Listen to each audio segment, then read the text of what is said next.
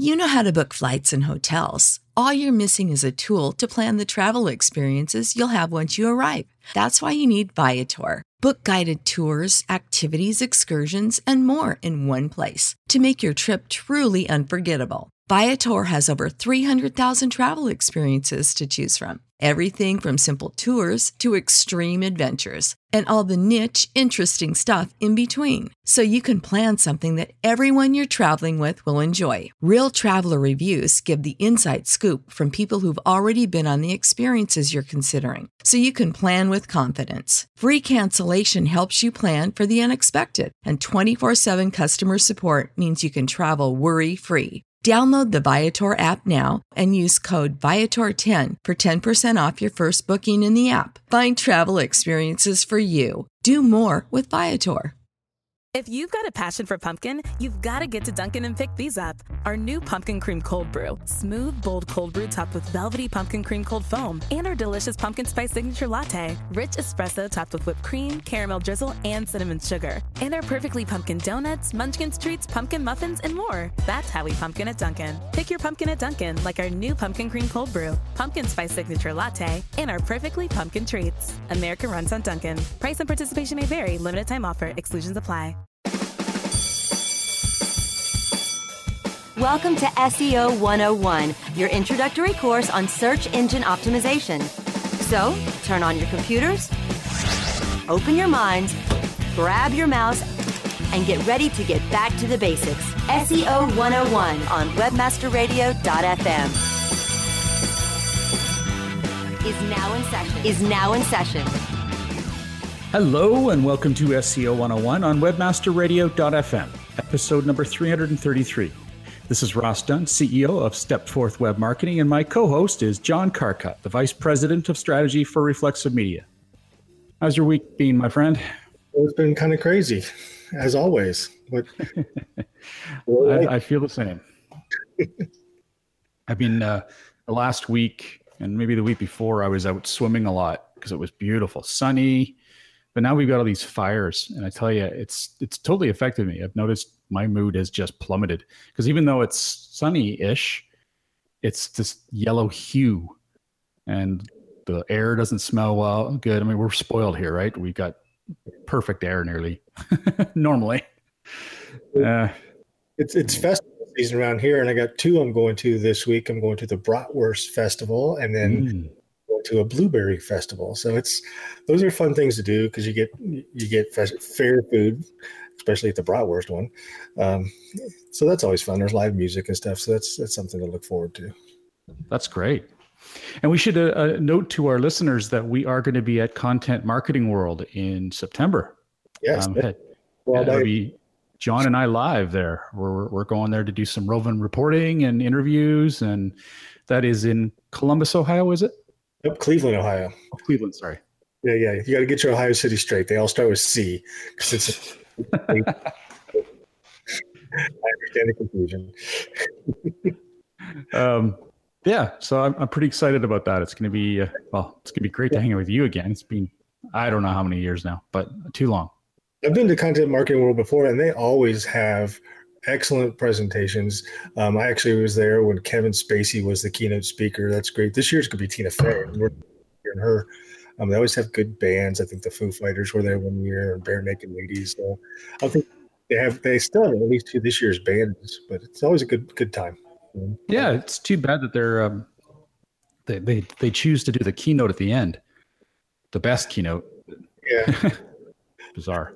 Yeah, well, it's interesting that I've been trying to get you to come out for this for years, and it's always like, nope, can't come because it ends on my daughter's birthday. This is your excuse, but this year it's not. You can't use that excuse, so I made you come. Yeah, so it's good. Hey, I've always wanted to, so it's going to be a good time. Anyone else who's out there who is one of our listeners, if you want to post on our Google Plus community page, that'd be great. Let us know. Maybe we can hook up and say hi. That'd be a lot of fun. All right, so let's jump into some of the news here. The first one is just kind of cool, I thought. Bing, of all things, has something cool. There you go. Yes, news for sure. Their Bing app has a intelligent search feature that uses its camera. And what you can do is you can take a picture of an equation, any kind of math equation, and based on that picture, it will solve it for you in a snap. It'll literally just show you the answer. I think that's pretty damn awesome. Wish I had that when I was younger.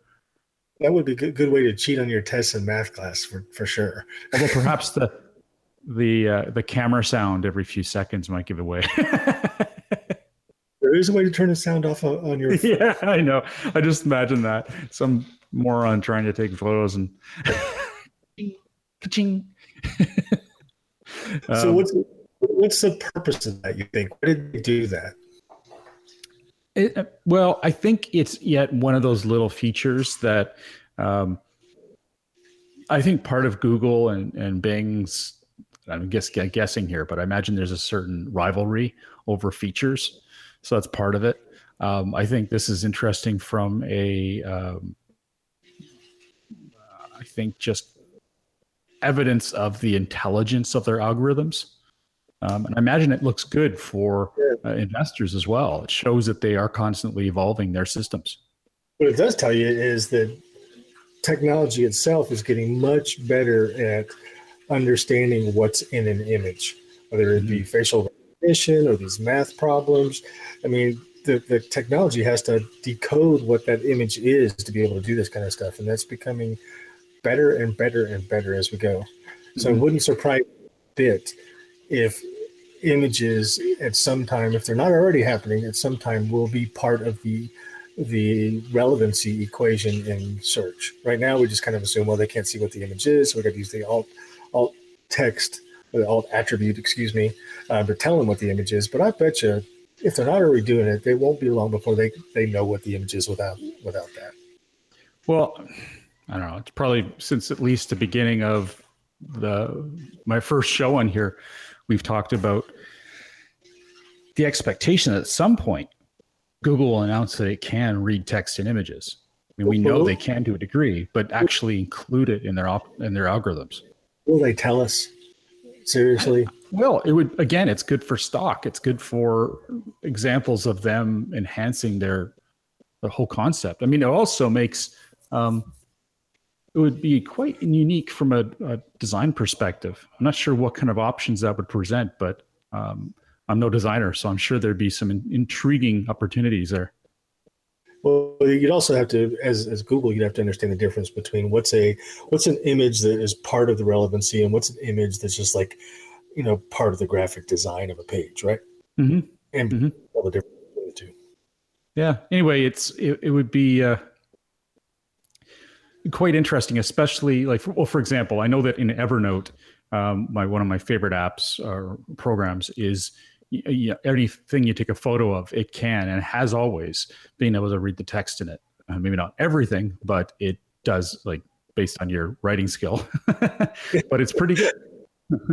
I wouldn't want to do it on a doctor's note. They're pretty hard to read, but so with that kind of thing in mind, if Google would start to allow you to search through photos of recipe cards, things like that. God, there's so many different things I can imagine. How many things can you imagine have just photos over the last 20 years that would be really beneficial? Even street signs that show up in, would be pretty cool. Yeah. Anyway, trying to geek out here a little. Next, Google has launched new expandable feature snippets with more information. Now, what happens is essentially the example provided here on Search Engine Land by Barry Schwartz is someone searching for quartz versus granite. And the image shows sort of the knowledge panel shows some images of quartz and granite. And then it shows a bit of a description, pretty standard. But below are some accordion-based, drop-downs, which are all closed at this stage. But if you click on one, they expand into breakdowns on based on their titles. In this case, there's 3 that are shown: cost, benefits, weight. And if you click on any of those, and there's also durability, If you click on those, they expand and you get more and more information, and the page moves, or at least that side will move down. I don't know how the rest of the page will react. I think this is tied directly into the answer box and the people also ask, because if you look, they closed, just like the people also ask thing is closed. The sources for the information are from different sites, right? So that first one, of course, is from Forbes magazine article. The second one is from a site called countertopguides.com. So I'm pretty sure this is another way they're leveraging that people also ask and or just the plain old answer box strategy. Yeah. Anyway, it's yet another example of them building out that area that pisses a lot of businesses off because they are essentially using information schooled from other people's websites and keeping users from clicking through. I mean, yes, there's always the option to, but fact is Google is showing it before they actually a user actually goes to the website where they got that information. I wonder if Barry's screenshots in this article are all mobile device screenshots. I wonder if this is doing the same thing in desktop. Yeah, it's a good question. I was noticing that when I mentioned, I wonder how the rest of the page reacts. I'm like, oh, wait a second, this is mobile. But I'd be interested to see that too. But it makes more sense in a mobile experience, doesn't it? Because the less places you have to click to get the information you want, the better. The experience is from a Google versus user perspective, not so much the owner of the content. For sure. All right. What is next? So Google, particularly Gary Ish, answered a question on Twitter. Someone was asking about the switch from HTTP to HTTPS. If you listen to the show, you know that switching from a non-secure to a secure version of your website, there's a lot of things to think about when you do it. But one of the things that was asked is, once you've made the switch, how do you hurry up and get Google to change the results from the HTTP to the HTTPS version in their SERPs, right? And Gary said basically, very simple answer, implement 301s and wait. It's basically just the idea that there's no real reason or methodology to switch to SERPs. It basically is just going to take some time. You have to be patient. Google will get to it eventually. That said, there's things you can do that will help them, like make sure that your XML site is updated to the secure versions of your pages. Things like that in particular can help them re-index the secure pages a little faster. Cool. All right. Well, let's take a quick break. When we get back, let's talk about a new location, the fact that there isn't a new location directive. Anyway, you'll get the point in a sec. We'll be right back. SEO 101 will be back right after recess. The Web Marketing Association is now accepting entries for its 7th annual International Mobile Web Award competition. This award program is an opportunity for mobile developers to demonstrate their expertise in this growing medium. It recognizes the individual and team achievements of web professionals all over the world who create and maintain outstanding responsive and mobile websites and mobile applications. Deadline for entry is September 28th, 2018. Submit your entry today at www.mobile-webaward.org. That's mobile-webaward.org. There are over 70 million active podcast listeners in the U.S. Webmasterradio.fm reaches them all with the largest global distribution of any online business-to-business podcast network. Through iHeartRadio, iTunes, Stitcher, and the Webmasterradio.fm mobile app, we can target and place your message in front of those active listeners immediately. Now, your message can be delivered with less commitment and investment on over 20 hours of weekly original content, hosted by the most respected names in digital marketing, thanks to an exclusive private offer available for a very limited number of companies. But you must act fast. Email brasco@wmr.fm and get your message delivered now. Do you look at the task of ranking your site at the top of the search engines like you would climbing the top of Mount Everest? It doesn't have to be. TopSEOs.com knows how hard that climb can be, and they can make top ranking a reality. Top SEOs sends you to only the right search vendors and agencies that they know will work for you. Since 2002, TopSEOs.com has reviewed and researched the best search engine marketing agencies and solutions providers. Don't risk the cost of falling off the proverbial peak of search rankings. Let Top SEOs give you peace of mind. TopSEOs.com, the independent authority on search vendors. Okay, class, take your seats and no talking. Recess is over and SEO 101 is back in session, only on webmasterradio.fm. Welcome back to SEO 101 on webmasterradio.fm, hosted by John Carcutt, the Vice President of Strategy for Reflexive Media, and myself, Ross Dunn, CEO of Stepforth Web Marketing, Inc. Okay, so Google, we do not have a page partially moved to a new location directive. Wow, that's a mouthful, isn't it? It is. That was a pretty wordy way to say that. All right, well, you put her in there, so go for it. So basically what they're saying is there's plenty of times where you might take a single page and say, well, this portion of this page has enough content, or for whatever reason, it needs to be its own page. So you're not copying the whole page to a new page. Maybe you're copying half of it to a new page. And you don't want a 301 redirect the old page because you still want that information in there.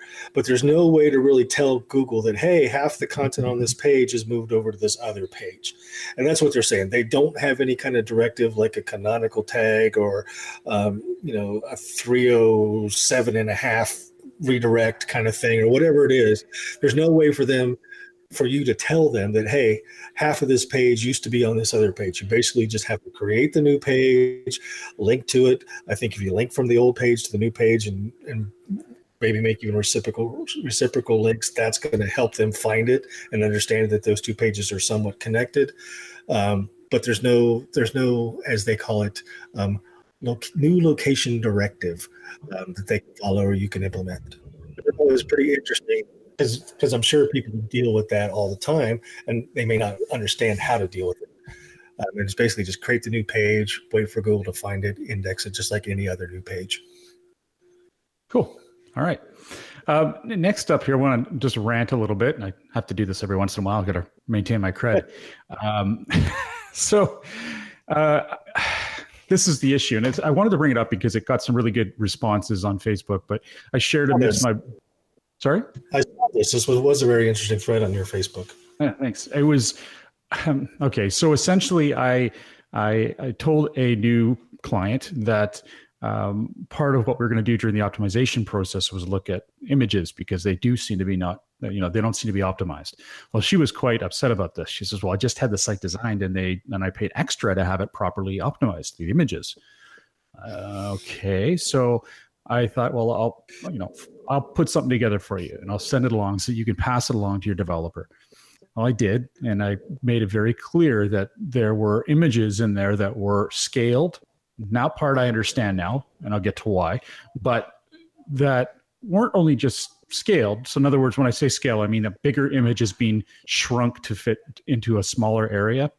Pretty low quality design normally. That was my impression, but that was my lack of schooling there. So I learned a little bit, but again, that is because, I might as well just drop it now, is because it's for Retina displays. It's for Apple iPhone has Apple period has branded a term called Retina, which is just a high resolution screen.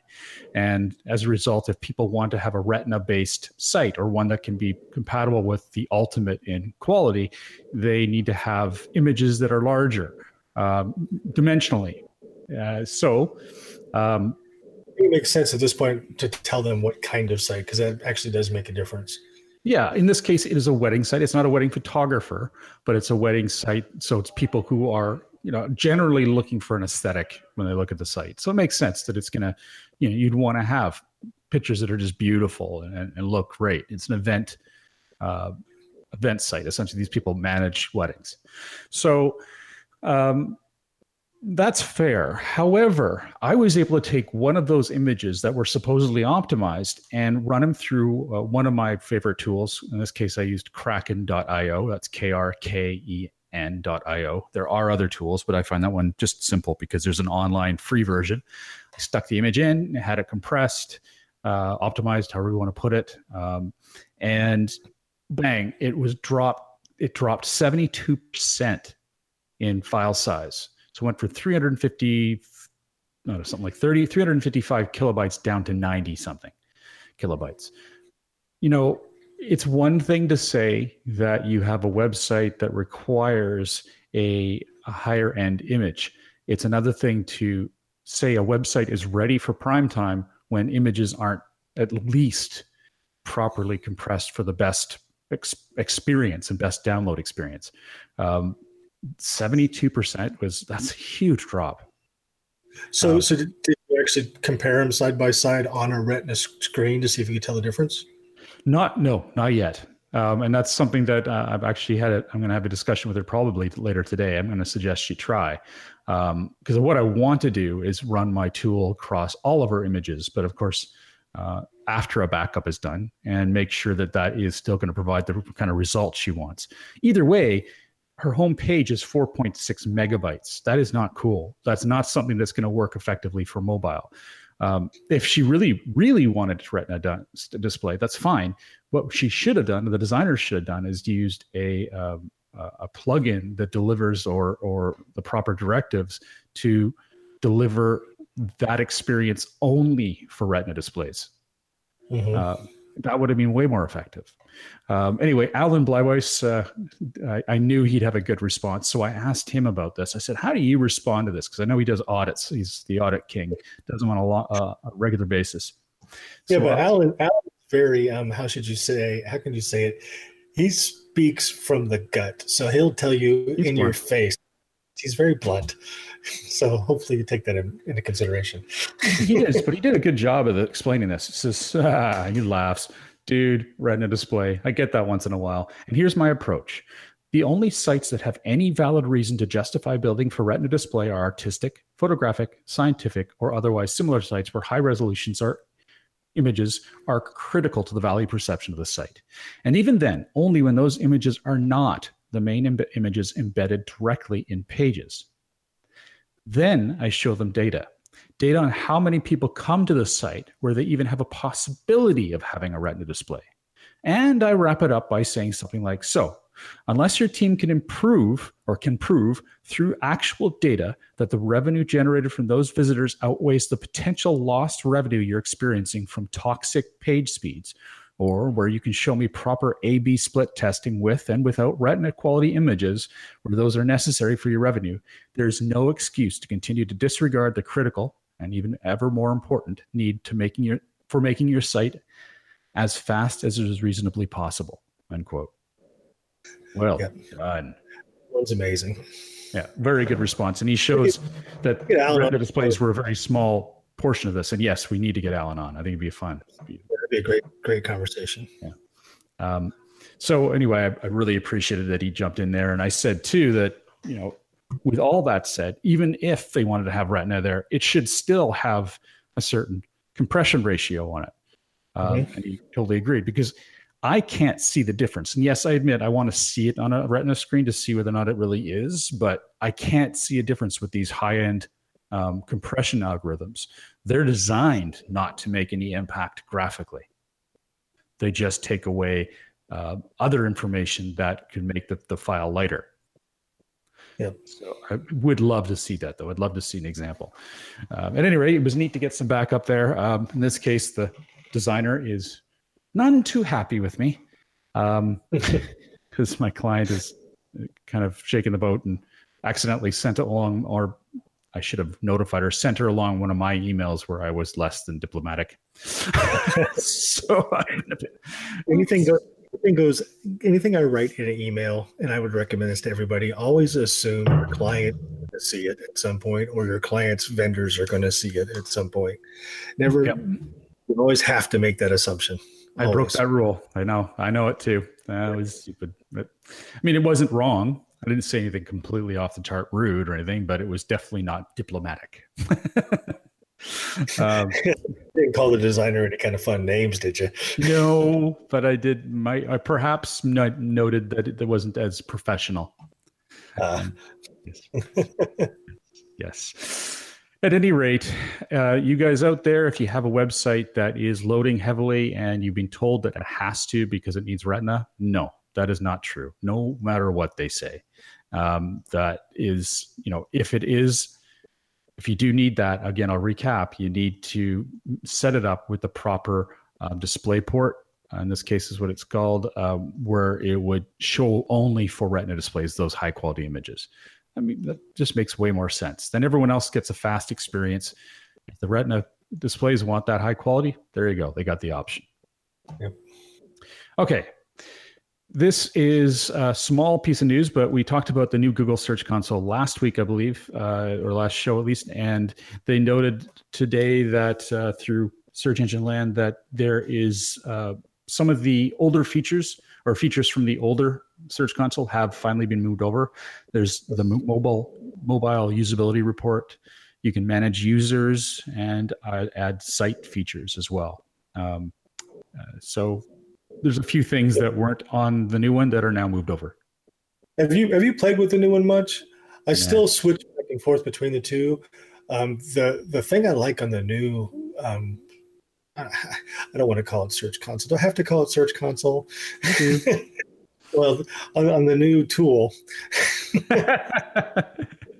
they have a basically, I can't remember the exact name of it right now, but basically it's examine this page. So you can put on an individual URL, you can put it in there, and it tells you all kinds of great information about that particular page.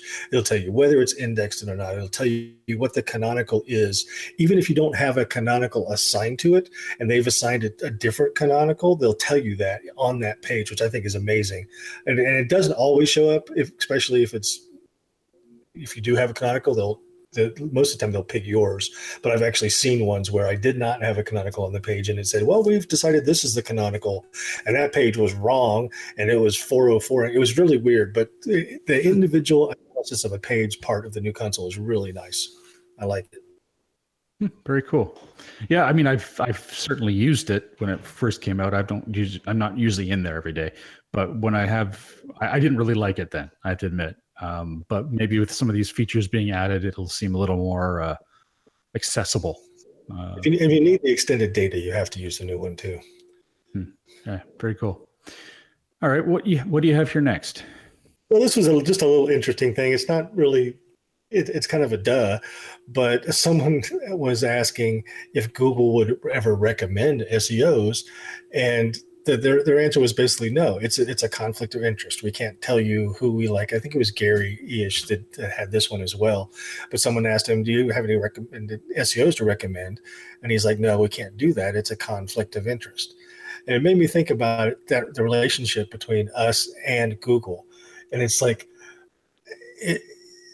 how would it be? Is it really a conflict of interest if we tell somebody that, hey, these guys know what they're doing?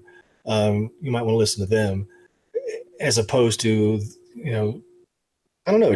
I'm not sure it really is a conflict of interest. And I wanted to ask your opinion about that.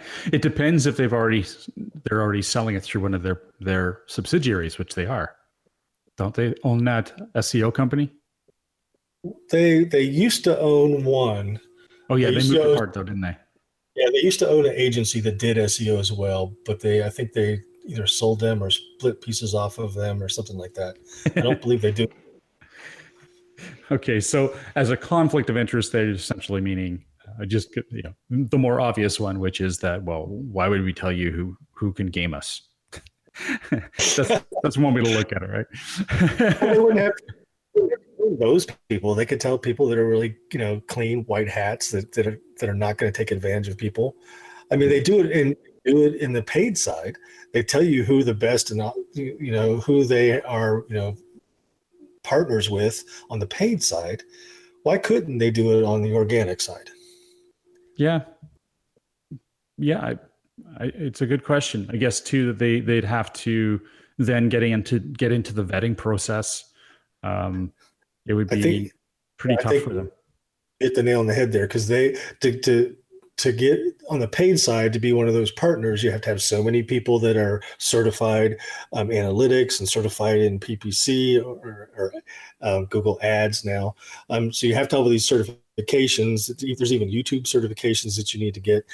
There's no way to get any kind of certifications from Google and SEO, and they will never do that because of the secrecy behind the algorithms. So that you might have hit the nail on the head there, why they won't do it. They could have, I thought in the past that they could, or perhaps should, it's definitely its own argument, but some kind of a seal saying that this person has gone through our training course on SEO best practices. And then if the person sticks to those, that's something they could put on their site. And then if they ever break those, then they lose it. Or it's kind of like a BBB rating, and they can have some of their back history on it. The whole thing scares me, though, because frankly, how well they're going to police it, it's a mess. I think the way things are is the best. I don't disagree. I just thought that it was weird that they called it a conflict of interest when real good SEOs are trying to do everything they can to help good content and good sites get better positioning in Google. That doesn't seem like a conflict. That seems like a partnership. Yeah. But then, they'd run into, are they sending it to their pals, to people they see the most versus people who know the best?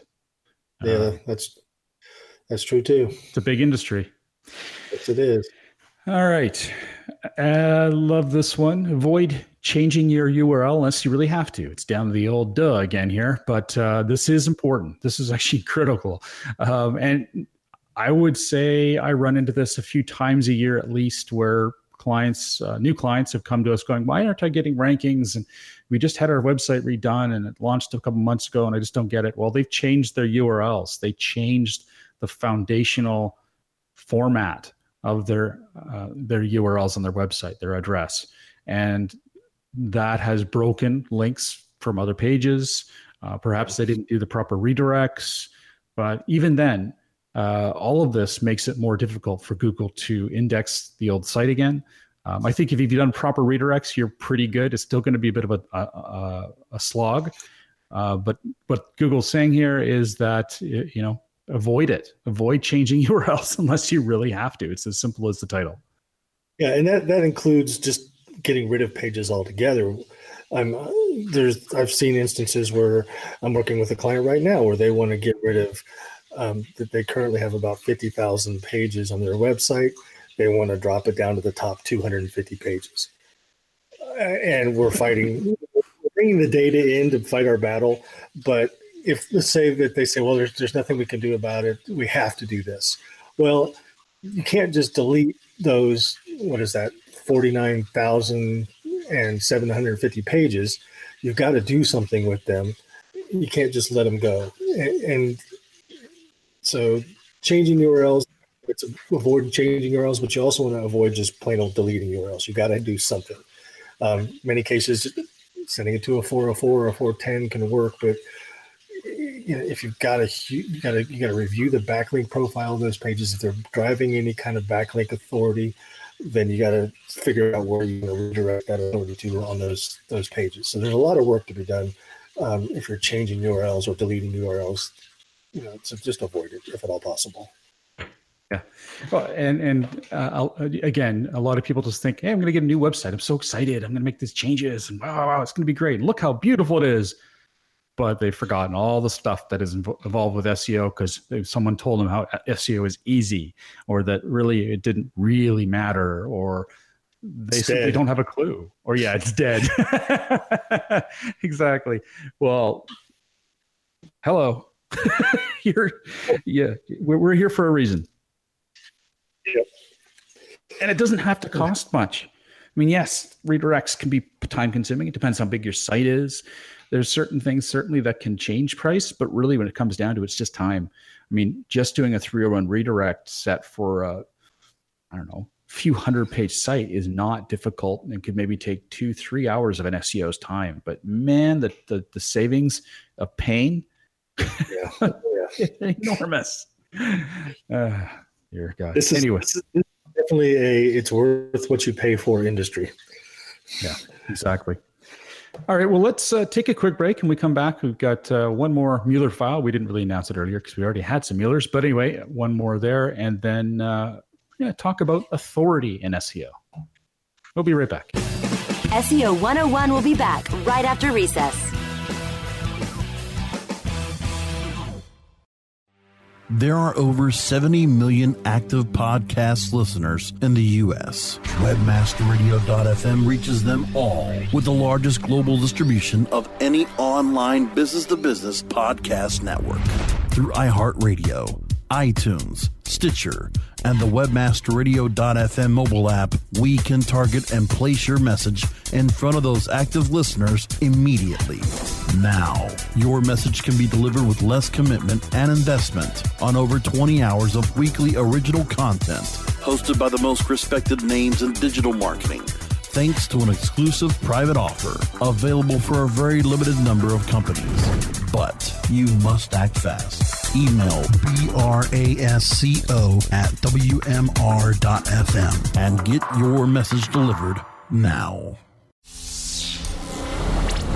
You are now tuned in to the world's largest online radio podcast network for internet marketers looking to dominate the B2B marketplace. Webmasterradio.fm. Webmasterradio.fm is home to some of the most respected authorities in all aspects of internet marketing. Maria Retan, Larry Weber, Tim Ash, James and Arlene Martell, Ross Dunn, John Carcutt, Shahab Zagari, Peggy Ann Saltz, Bennett Kelly, Jillian Music, and Kennedy. From SEO to affiliate marketing to social media, e-commerce, mobile marketing, and so much more. Our hosts travel to all stretches of the world and speak to the impact players that are affecting our industry. Please join me in welcoming Andrew Hagford. Pleased to have Jim Lanzone. Please welcome Ariana Huffington. Please welcome Jason Kalkanis. On air, on demand, and available on every mobile device that you can imagine. This is Webmasterradio.fm. Webmasterradio.fm. We're everywhere. Are you looking for the best in WordPress speed, security, and scalability? WP Engine is a digital experience platform for WordPress, powering digital experiences for large brands around the world. With easy-to-use site management tools and powerful do-it-your-way development features, WP Engine gives you the flexibility to build it your way. Improve your SEO and conversion rates with a faster site on WP Engine. Learn more on WPEngine.com. Okay, class, take your seats and no talking. Recess is over and SEO 101 is back in session, only on webmasterradio.fm. Welcome back to SEO 101 on webmasterradio.fm, hosted by John Carcutt, the Vice President of Strategy for Reflexive Media, and myself, Ross Dunn, CEO of Stepforth Web Marketing, Inc. All right. Taking old content and relabeling it as new is a bad SEO hack. I love this. It was totally done tongue-in-cheek, I'm sure of it. But so I saw this article, but I didn't read it. Are they talking about just adding a new publishing date to it or something? Oh, I've clicked on the wrong one here. Yes. So it's not you're just updating. So it said the published date was December 2018. Well, when it comes to December 2019, change it so it looks like it's fresh. See, and that always bothers me. And we've had this conversation before. There's a misconception, I think, about when people say you need fresh content on your site, right? And there's two ways to get fresh content. There's add new content to your site, it's fresh, and there's taking old content and rewriting it and updating it and freshening it up. I personally just lean towards let's keep adding new content to the site. That's going to give you fresh content. It's going to give you updated content. I know you have different opinion on this, Ross, is what to do with old content, but I just say let it sit and add new stuff. Oh, yeah, there's a lot of ways around it, I guess, is what we've discussed before. A lot of ways to do work with it, and part of it's financially motivated and time motivated. There's a lot of work that can be involved there. But I love this. I think it was Anil Thakur who sort of put this tongue in cheek, I think, stating that on December 31st we'll have to change all of our pages to 2019 so they look like they're fresh. So there's simple JavaScript that'll do that for you. I used to use it on sites all the time for the copyright. Right? Oh yeah, I use that on there all the time too. But in this case, they're talking about the actual published date of articles. Of course, John Mueller jumped on it. I guess probably took it seriously just in case. He says, recognizing as a user, recognizing that old content is just being relabeled as new completely kills any authority that I thought the author or site had. Good content is not lazy content. SEO hacks don't make a site great. Give your content and users the respect they deserve, unquote. So it's not wrong, but I think it was pretty funny what Anil said there, and it was taken out of context, I think. And there's some danger to doing that too. You got, if you do just like decide to do it across the board. If, for example, if you have an article about who won the Oscars in 1985, keep changing the date, that's not going to make much sense. This is true. Or if one of our articles were changed to 2019 from when we were talking about InfoSeek, that could be confusing. Yeah, exactly. Yeah. So one of the things we saw in one of the forums that John and I sort of participate in, it's a private forum, but someone's asked, what was our take on the much abused term authority in SEO? And I thought it was interesting. So I wanted to add it here just as sort of the ending of our show, what we feel authority means. And I think the way I would sort of preface everything we're going to say here is I believe that authority is a perception, right? It's how do you perceive a business to be, and what is it that you look for when it comes to authority? When it comes to SEO, it's signals of authority. And then I don't know, in the article they were talking, or in this discussion, it was more about domain age or domain authority, all that kind of stuff, and whether or not DA should be taken seriously. And I know that's something you've talked about too, John.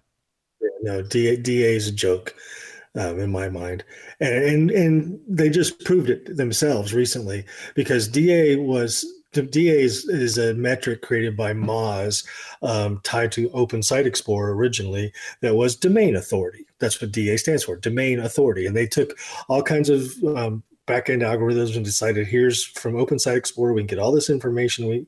We're going to create this brand new metric called domain authority. It was created, invented by Moz, right?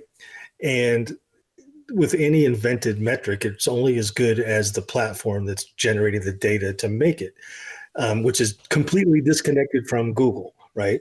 So recently they closed down Open Site Explorer, which was the basis of domain authority. And they launched a new product called Link Explorer. And there's a Whiteboard Friday where Rand goes through all the differences. But even in that Whiteboard Friday video, Rand is like, yeah, all the stuff that we had that created domain authority before sucked. And that was his words. He said it sucked. But we've made it better, and now we've created this new tool, and now domain authority is much better. And when we launched the new tool, every single site's domain authority changed. That tells you that the metric doesn't really mean anything, because if it changes completely because you closed down one tool and launched a new tool, means it's not really connected to the real world. It's just connected to these tools that Moz built. Yeah. So I've never been a big fan of domain authority. It's kind of like if you look at SEMrush, one of my favorite tools, and it gives you a perspective of how much traffic, they estimate how much traffic a site gets. None of them are going to be accurate, but it adds up to some concept of how one site compares to another. I think that's where the DA statistic within Moz was kind of helpful. It gave you some perspective of how one site compared to another. But you never put all your eggs in that basket. I think it was just one of those concepts that was helpful. But any of those kind of tools, that's the basis of how to use them, right? Yeah. So you go to Majestic, you go to Ahrefs. They try to gather as much information as they can, but since you can't compare it to Google's algorithm, the only thing you can do is compare it to compare site to site to see where, based on this particular tool, where you stack up against other sites. You can't really use it as a comparison to Google or say, this is what. I can't use domain authority to say that this site is going to give me a better link because its domain authority is better than this other site's domain authority, right? that, to me, a lot of people do that, but it's not a good way to look at the quality of a site when you're trying to get links. It just, people use it as a shortcut, and people sell against it, and it just drives me nuts. I don't think there's anything wrong with considering it as a factor, but because it is based on whether or not it's every one of the aspects of DA was right. It's not that. It's that there is some perspective there of whether one site is better than the other. There's no harm in taking that into consideration, but don't bet all your money on it.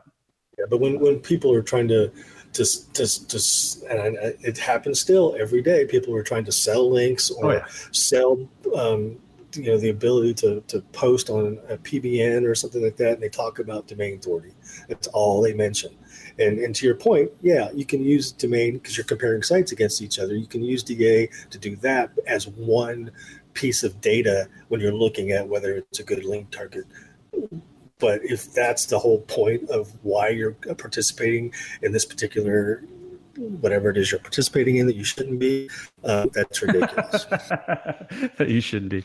Yes. Google's listening.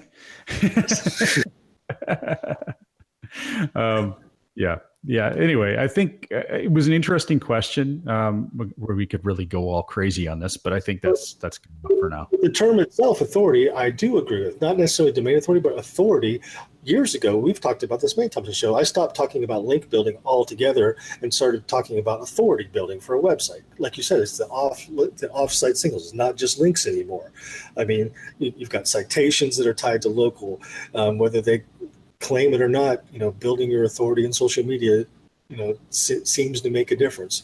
So there's lots of ways to build authority around a site now from off-site signals.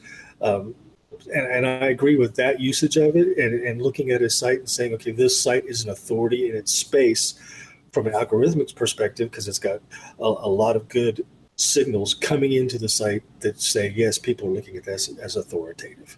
That makes sense to me when we're talking about the use of the term authority. Mm-hmm. Well, it's one of our better services, I think, in terms of an add-on.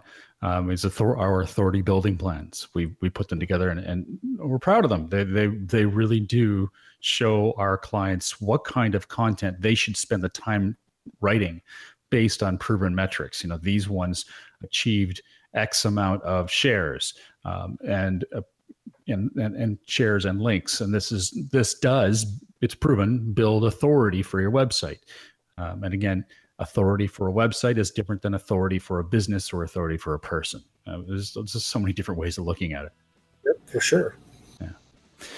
All right. Well, I think that came together well. I hope everyone enjoyed the show.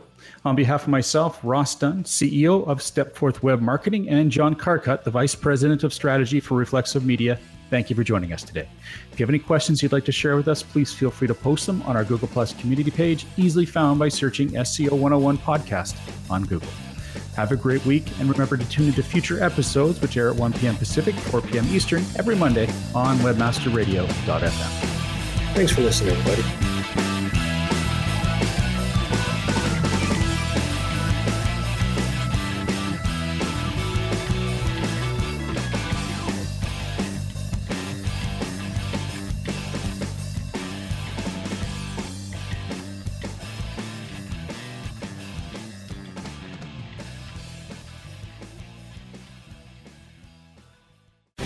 The opinions expressed on this program are those of the guests and hosts and do not necessarily reflect those of webmasterradio.fm's management or sponsors. Any rebroadcast or redistribution without authorized consent of webmasterradio.fm is prohibited. Hear that? That's the sound of someone trying to steal your crypto. Every day, thousands of hackers online are doing the same. That's why Arculus uses air-gapped cold storage technology to protect your assets. Using our keycard and wallet app to form a protective barrier, Arculus insulates you from hackers and puts control of your digital assets back in your hands. Order the first truly air-gapped crypto wallet at getarculus.com.